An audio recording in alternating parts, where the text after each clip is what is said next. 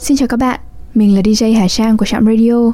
Chào mừng các bạn đã đến với chuyên mục Radio Văn học được phát sóng hàng tuần trên các kênh SoundCloud, Spotify, YouTube, Zing MP3, Apple Podcast và Google Podcast của Trạm Radio. Hiện nay chúng mình đã thành lập nhóm Facebook có tên Nơi ấp ủ những tâm hồn văn chương. Mời các bạn cùng tham gia để thảo luận về văn học và đừng quên trả lời các câu hỏi để admin duyệt vào nhóm nhé. Trong radio ngày hôm nay, xin mời các bạn lắng nghe trích đoạn cuốn hồi ký Tiếng người trong văn của nhà văn Nguyễn Xuân Khánh.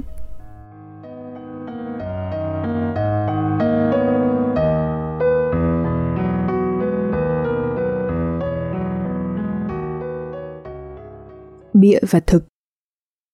Năm 1958 tôi cưới vợ, do đó tôi phải có cái nhà để ở. Nhà tôi ở Cổ Nhuế rất rộng nhưng khốn nỗi mẹ tôi và tôi lại ở Thanh Nhàn. Thanh Nhàn, Nam Hà Nội, Cổ Nhuế, Bắc Hà Nội. Không thể lấy cái rộng phía Bắc mà bù cho cái hẹp phía Nam được. Mà mẹ tôi thì nhất quyết không bao giờ rời bỏ Thanh Nhàn. Bởi vì mẹ tôi góa chồng bao nhiêu năm, mang tôi về ở gia đình ngoại tại Thanh Nhàn. Ở mãi giết rồi quen, đến nỗi đối với mẹ tôi, xa Thanh Nhàn trở thành một cực hình không thể chịu nổi. Tôi đành chiều ý mẹ tôi, làm một ngôi nhà lá nho nhỏ xinh xinh hơn 20 mét vuông ở quê ngoại. Lúc đó, sau cải cách ruộng đất, đất đai không thành vấn đề, xin đâu cũng có ngay miếng đất làm nhà. Vì thế cho nên tôi đã dễ dàng có một căn nhà đất, chỗ chui ra chui vào suốt cả đời tôi. Tôi ở bộ đội, nhờ có bàn tay khéo léo, tôi đã bắt chước những người bạn lính làm đủ những công việc của người nông dân, đan rổ, đan giá, tát nước, nhổ cỏ, thậm chí làm nhà làm cửa. Thanh Nhàn là một phường của khu Hai Bà, nó thuộc nội thành Hà Nội, nhưng thực chất nó là một cái làng ở giữa Hà Nội. Một cái làng trồng rau muống, trồng hoa sen, trồng ổi và thả cá. Hà Nội ngày càng phình to, thiếu đất ở, người ta đổ xô đến các khu ngoại vi như Thanh Nhàn. Cho nên chẳng lạ gì khi có một căn nhà lá như của tôi mọc ngay trong lòng Hà Nội.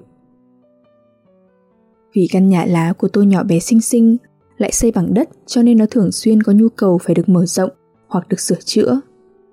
Vợ tôi sinh 4 con trai, tôi lại có mẹ già, nhà 7 người chật ních, ra đụng vào chạm. Thành thử nhu cầu vẩy ra đằng sau, cơi nới ra đầu hồi để tạo thành những không gian mini, giải tỏa sự tập trung người vào một chỗ. Và lại con người có nhu cầu được giao tiếp, nhưng đồng thời có nhu cầu được cô đơn, có nhu cầu được giấu cái mặt mình đi không muốn bị nhìn. Nói như vậy để dễ hiểu tại sao năm nào nhà tôi cũng sửa chữa nhà. Có lẽ các bạn bè của tôi, người nào cũng có lần đến nhà tôi tham gia sửa nhà thì phải. Cả Dương Tường, Chu Hoạch cũng tham gia cơ mà. Thực ra, đó là những dịp để anh em gặp nhau tán gẫu, nhấp vài ngụm rượu. Vào cái thời đánh Mỹ ấy, tôi nhớ vật liệu xây dựng hiếm vô cùng, đắt vô cùng. Tôi nhớ có một anh nhân viên nọ không có nhà ở. Anh ta nảy ra một sáng kiến, mỗi sáng đi tập thể dục tiện tay xách về 2 hòn gạch khi đi qua công trường xây dựng, như một con ong chăm chỉ. Thế rồi anh ta cũng tha về được 2.000 gạch. Anh ta lạy van cơ quan, cho phép anh ta bấu vào cái tường rào và vẩy ra được 8 mét vuông làm chỗ trú chân. Bây giờ nghĩ lại cái mái nhà của nhà tôi thấy nó thật trứ danh. Không có cái thứ hai nào giống thế trên đời. Nó là hồ lốn đủ thứ. Vài viên fibro xi măng, một mảnh giấy dầu. Trên gần nóc là những ranh nứa.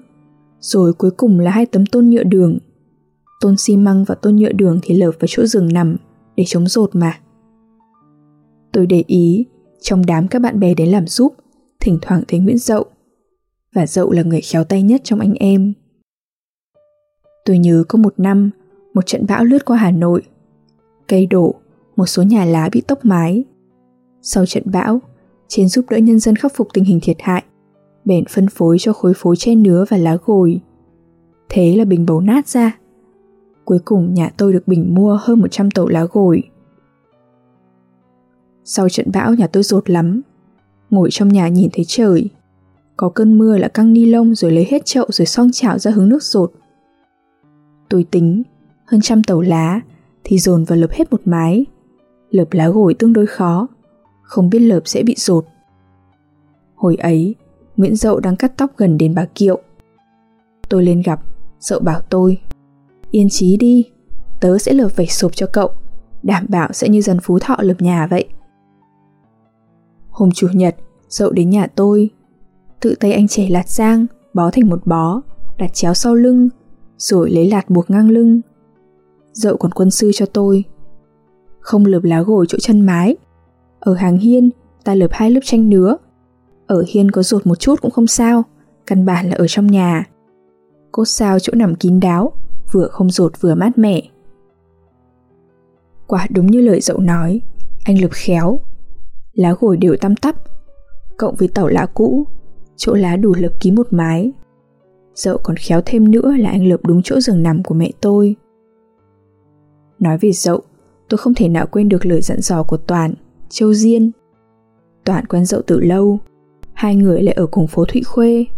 Toàn bảo, thằng Dậu thì chơi được, tuy nhiên mày cũng nên biết, nó mắc chứng mythomania, tức là bệnh bịa chuyện. Đó là chứng bệnh mất cân bằng tâm lý, đặc trưng bởi chứng đơm đặt chuyện rất cao. Khỉ một cái là khi bịa đặt xong, cậu ta liền bám lấy sự bịa đặt ấy và coi nó là sự thật. Tôi bảo, những người như Dậu, trời phú cho một trí tưởng tượng siêu việt. Châu Diên, trí tưởng tượng của Dậu thì vô địch, tuy nhiên cũng có cái phiền khi quá tưởng tượng, người ta lại cảm thấy như dối trá. Được trời phú cho một trí tưởng tượng giàu có như vậy, cho nên Dậu viết rất dễ dàng. Một bận anh bảo tôi, mình định viết một tập truyện ngắn. Chừng 1 tháng sau tôi hỏi anh đã viết xong. Dậu nói với tôi, mình có một ý định, thế là câu chuyện hình thành trong óc mình, có đủ đầu đuôi chi tiết, thành hình ảnh rồi, cứ việc theo đấy mà viết ra. Đó là tâm sự của Dậu lúc anh viết Người ngoại ô. Ngay cả viết tiểu thuyết dài hơi cũng như vậy. Một ý kiến nảy ra, sau đó các chi tiết hiện ra, sâu lại thành hình một cuộn phim. Cả một câu chuyện dài rất tỉ mỉ hiện ra trong tâm tưởng. Lúc đó chỉ việc viết ra. Chả thế mà mỏ hầm một mình chỉ viết trong vài tháng. Thế mới biết cấu trúc tâm hồn mỗi người một khác. Riêng tôi, óc tưởng tượng của tôi hoàn toàn khác Dậu. Ví dụ cuốn sách là A cộng B cộng C cộng vân vân. Phải viết xong A thì B mới hình hình trong óc. B là hậu quả của A, không xong A, không có B. Tôi không bao giờ tưởng tượng được trọn vẹn một cuốn truyện dài. Thế mới bảo kinh nghiệm viết văn mỗi người mỗi khác, tùy theo cấu trúc và hoàn cảnh tinh thần của mỗi người. Cái bệnh cuồng tưởng, cái bệnh tưởng tượng quá đáng ấy, thực ra có nhiều ưu điểm nhưng cũng thực là một điều rất bất tiện. Nghe những lời bịa đặt nhiều quá, mới đầu thì thấy ngổ ngộ vui vui, nhưng nghe mãi thì thấy bực mình, bởi vì thật giả lẫn lộn. Và con người thì thích thật hơn là giả là ảo. Anh Nguyễn Dậu bị mất nhiều bạn bè vì lẽ ấy. Ví dụ, có bận anh Dậu định có quan hệ với cô Hát. Anh đến nhà cô chơi thường xuyên. Cô Hát hỏi tôi về hoàn cảnh của Dậu. Anh đã kể với cô về hoàn cảnh của anh rất bi thảm. Ví dụ anh bị phản bội. Tôi chỉ bảo cô Hát, cô nên tìm hiểu vấn đề cho kỹ càng. Hát nghe tôi, hỏi nhiều người. Biết Dậu tưởng tượng ra nhiều điều không có thật, mà anh cứ tố lên, cốt kiếm chút lòng thương của người phụ nữ. Người phản ứng với cái óc tưởng tượng của Dậu nhiều nhất là Lê Bầu. Hai người cùng ở một cơ quan, cùng ở Sở Văn hóa Hà Nội. Sau Lê Bầu, đến lượt Nguyễn Dậu cũng được phân công ra ngoài đảo đến Ngọc Sơn. Bầu bảo tôi, tao không tài nào chịu được cái tính bịa đặt của thằng Dậu. Cả Lê Bầu và Nguyễn Dậu đều học ở bên Tàu về. Cả hai người đều giỏi chữ Nho. Chúng tôi bảo, trình độ tiếng Tàu của hai đứa có thể như người Tàu, nghĩa là có thể lấy vợ người Tàu. Sao Bầu ghét Dậu đến thế? Có phải hai ông thầy Tàu ở cạnh nhau dễ kỵ nhau? Có phải tại Lê Bầu ở cơ quan bị quy là xét lại, còn Nguyễn Dậu thì không? Cũng có thể có chút dư luận nào chăng? Câu chuyện sau đây không biết có hé lộ chút ánh sáng nào không? Một hôm Nguyễn Dậu kể một câu chuyện như sau. Đêm hôm qua, vào khoảng 12 giờ, mình vừa ngừng viết, tắt đèn đi ngủ. Mình chợt nghe thấy tiếng chân người lục cục ở dưới bếp. Mình lấy đèn pin đi xuống, không bật điện. Mình nghi ngờ bọn lưu manh định mò vào nhà mình vì mấy con gà mái di mình vừa mới mua. Mình định bắt quả tang cho bọn chúng sợ. Một tay cầm gậy, một tay mình dọi đèn pin. Chợt mình nghe một tiếng nói lơ lớ của người ngoại quốc nói tiếng Việt. Tôi đây mà, tôi đây mà. Tôi là ai? Tôi dõng dạc hỏi. Đây có phải là nhà ông Râu, nhà Van Hanoi? Đúng, tôi là Râu. Còn ông? Tôi là Ivan Liên Xô. Hóa ra ông ta là nhân viên đại sứ quán Liên Xô, đang đến bắt liên lạc với ông nhà văn Nguyên Râu. Chả là nghe nói trong những cuộc thẩm vấn, anh em bị quy là xét lại, phản động chống đảng, làm gián điệp cho Liên Xô. Vì thế cho nên trí tưởng tượng của Dậu phải bịa đặt ra cái tình tiết có vẻ là hoạt động gián điệp như trên. Ông có phải ông là nhà văn Nguyên Râu không? Cũng có lúc anh em vẫn trêu đùa nhau khi trông thấy Dậu. Tôi cũng không thể hiểu nổi một nhà văn như Dậu mà lại có thể tưởng tượng ra một câu chuyện vừa ngây ngô vừa lố bịch đến như thế. Hóa ra lắm khi nhà văn rất sâu sắc mà lại ngây thơ như một trẻ nhỏ. Tôi phải nói ra một sự thật này. Nguyễn Dậu không thu hút được cảm tình của cánh đàn ông. Tuy nhiên, phái nữ lại rất thích anh. Phải chăng những người nhiều tưởng tượng là những người sành tâm lý phụ nữ? Có thể nói như những chuyện kiếm hiệp, anh là người có nhiều hồng nhan tri kỷ. Ngoài cái tài đó ra, Dậu còn là người rất khéo léo. Anh biết làm nhiều nghề. Từ lúc quen anh, tôi thấy anh đã làm thợ cắt tóc, bán giày dép, thợ sửa chữa xe đạp, y tá, thầy thuốc châm cứu, phiên dịch tiếng Tàu, dịch ngược, dịch xuôi. Dưới đây, tôi xin kể một câu chuyện về một hồng nhan tri kỷ của chàng văn sĩ đa tình của chúng ta. Tôi nhớ dạo ấy Dậu mới về hưu. Tôi gặp anh, Dậu bảo rằng dạo này đứng nhiều anh thấy đau chân, mệt. Cho nên, có lẽ anh thôi thợ cạo, làm nghề khác kiếm thêm cũng được. Anh nói, về hưu rồi, mình ở đền Ngọc Sơn không tiện nữa. Có lẽ mình phải tìm chỗ ở khác và đổi luôn cả nghề kiếm sống. Tôi hỏi, trong hai thứ, cái nào là chủ yếu? Dậu thành thực, đổi chỗ ở. Rồi anh ghé sát tai tôi, mấy lại, mình sống một mình mãi cũng thấy mệt. Nhân tiện về hưu, mình tính thay đổi luôn cả cách sống. Thôi, giã từ đời sống độc thân, từ đây mình sẽ sống đời sống gia đình. Bằng cái giọng bí mật úp mở, anh bảo tôi, nói riêng với cậu thôi nhé, mình mới quen một cô gái, cô này độc đáo lắm, một người rất đặc biệt, không thể ngờ. Mình biết cô ta không? Không. Trong anh em có ai biết cô ta? Không. Bỗng dưng Dậu hỏi tôi, bây giờ cậu có rỗi rãi không nhỉ? Mình có việc gì đâu. Thế thì đi với mình một lát. Đi đâu? Làm gì? Đi xuống phía chợ Đuổi, đi xem nhà. Xem nhà? Tức là cậu định mua nhà?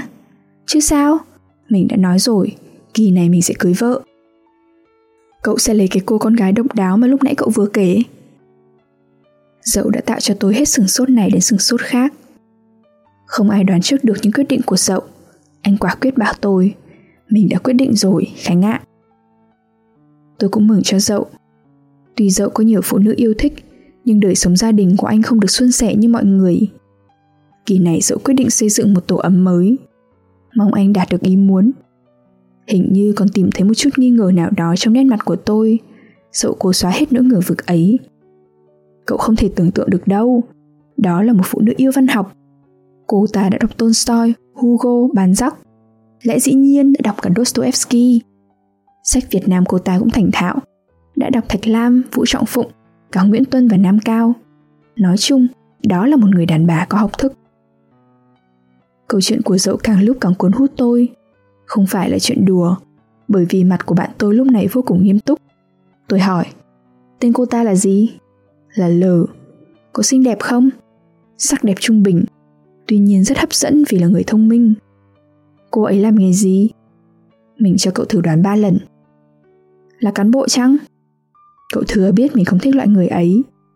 Hay là cô giáo dạy văn? Mình biết là cậu sẽ đoán như vậy, nhưng như thế thì chẳng bất ngờ, chẳng độc đáo. Mình cho cậu biết nghề của cô ta độc đáo đến nỗi ai đoán cũng sai. Tôi ngập ngừng. Hay là nhà văn? Vẫn sai. Bây giờ thì chưa, nhưng trong tương lai chắc cô ta sẽ là nhà văn.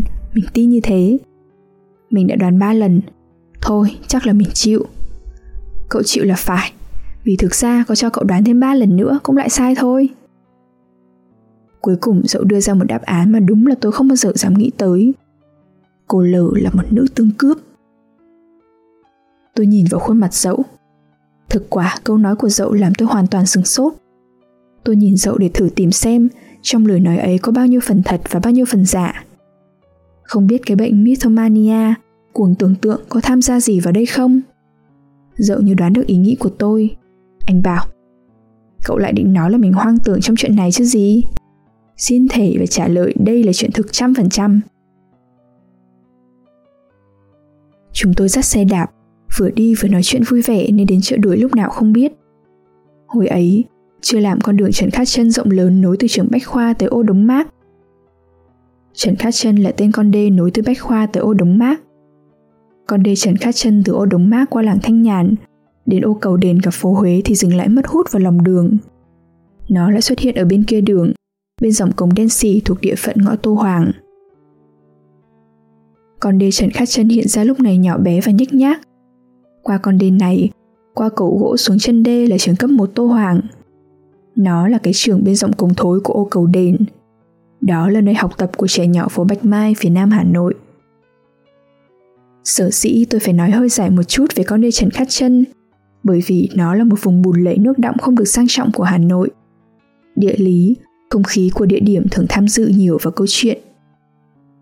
Anh Dậu nói mua nhà, nhưng thực chất ngôi nhà ấy chỉ là một cái lều. Cái lều ấy chỉ là một cái lều nhảy dù ở ven đê Trần Khát Trân. Cái lều ấy còn nằm bên cạnh một dòng nước thối. Căn lều diện tích khoảng 6-7 mét vuông. Nó nằm nửa trên mặt đê, nửa ở sườn đê. Vì nửa cao nửa thấp như thế, nên cột của nó chỗ cao chỗ thấp. Để tạo mặt bằng, người ta phải tạo ra một cái sàn. Nửa sàn trên mặt đê, nửa sàn kia là bương đập sập nằm trên sườn đê. Người thợ làm tay nghề khá giỏi. Ta có cảm giác như ở nhà sàn mà lại không phải nhà sàn. Cỏ trên mặt đê bò cả vào trong nhà. Dậu lấy con dao nhíp trong túi quần ra, cắt những ngọn cỏ chui qua cái sạp bương.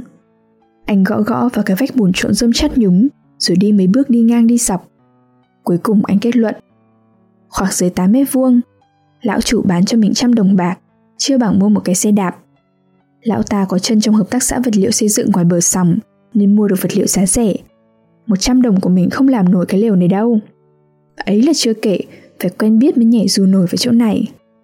Lão ở trên Tuyên Quang có cô bồ bán giải khát ở Hà Nội. Họ làm nhà chỗ này là nhằm vào miếng đất rộng bên cạnh, nơi có thể làm quán giải khát hốt bạc. Hình như có gì trục trặc, lão mới bán cái lều này thu vốn lại.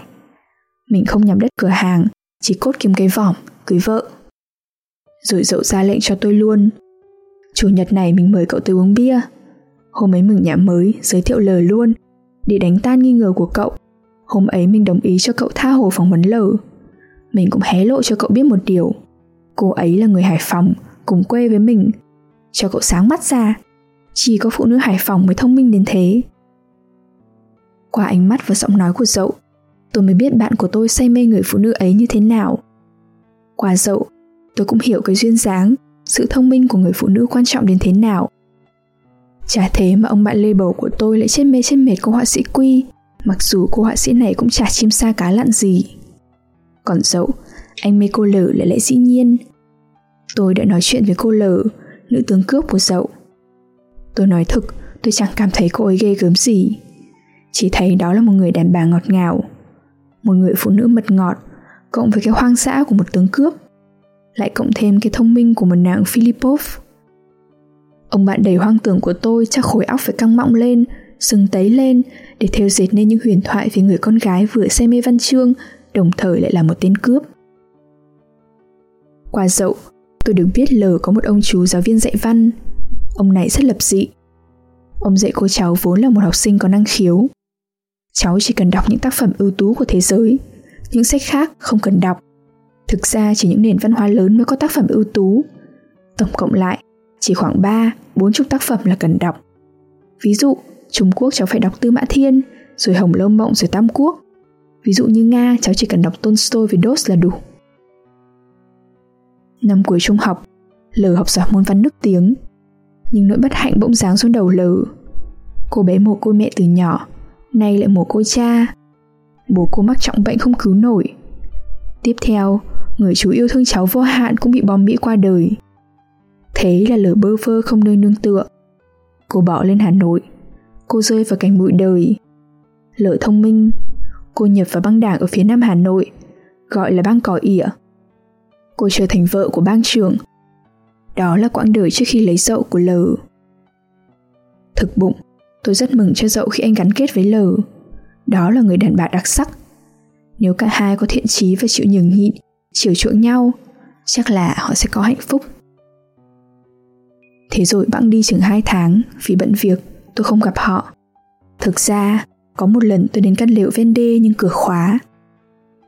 Rồi bỗng một hôm, tôi lại gặp anh ở địa điểm anh vẫn cắt tóc ở đền Bà Kiệu. Tôi ngạc nhiên. Mình tưởng cậu và bà vợ dọn đi đâu, cứ tưởng hai cậu chuyển về Hải Phòng. Tôi cứ bô lô ba la. Cô ấy ra sao? Dạo này có khỏe không? Cô ấy nhờ mình một việc, tiếc rằng mình vẫn chưa làm được. Việc gì? Cô ấy nhờ mình tìm mua cuốn Tội ác và trừng phạt, bảo rằng giá đắt cũng mua. Lại vẫn cuốn sách ấy. Tôi hỏi, cuốn sách ấy có chuyện gì? Thì trăm sự cũng sinh ra từ cuốn sách suối quẩy ấy. Sao? Thì vì cuốn sách ấy mà cô ấy bỏ mình rồi. Bỏ? Gay go thế kia ư? Chứ sao? Cậu chưa kiếm được nhưng cô ấy đã mua được rồi. Thế hả? Một hôm, mình thấy cô ấy đọc quyển sách này. Mình hỏi, trong sách này em thích đoạn nào nhất? Em thích nhất đoạn nào hả? Có lẽ là đoạn chàng Raskolnikov quỳ dưới chân nàng Sonia và nói, không phải anh quỳ dưới chân em, mà là anh đang quỳ trước nỗi đau nhân loại. Thế là mình cười. Thực ra là chỉ mỉm cười. Sao anh cười? Nàng hỏi. Anh thấy đoạn ấy nó hơi tuồng. Sao lại tuồng? Tức là anh thấy nó cải lương. Tức là anh thấy ông Doss tuy có tài nhưng lắm khi rất cải lương, rẻ tiền. Anh hãy nói lại đi, sao lại rẻ tiền? Em nói thật với anh, cứ đọc đến đoạn ấy là em ôm lấy mặt và em nín thở, không tài nào cầm được nước mắt. Em cải lương. Vâng, em rẻ tiền. Em cải lương. Thôi được rồi, đã thế, tôi không chơi với anh nữa. Cô nói cái gì đấy? Thôi được rồi, em không chơi với anh nữa. Đồng ý không? Chúng mình chia tay nhau vậy. Mình cứ tưởng chuyện đùa. Ai ngờ sau trận cãi nhau tưởng như duyên dáng ấy, Lờ bỏ đi thật. Sáng hôm sau, Lờ bỏ đi lúc nào không biết. Nàng bỏ đi chỉ lấy đúng 20 đồng trong cặp tiền trong tủ.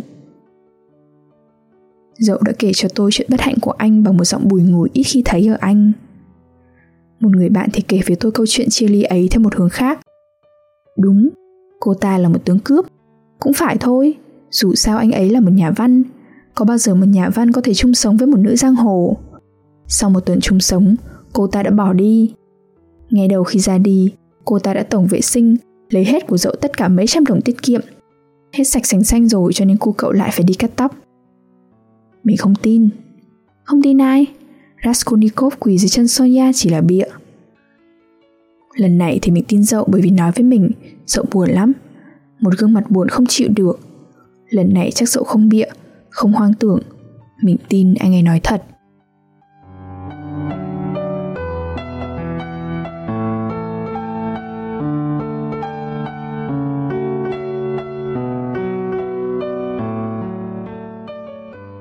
Đêm đã khuya, thời lượng của chương trình đến đây là kết thúc. Xin chân thành cảm ơn các bạn thính giả đã chú ý lắng nghe. Chúc các bạn một đêm ngon giấc.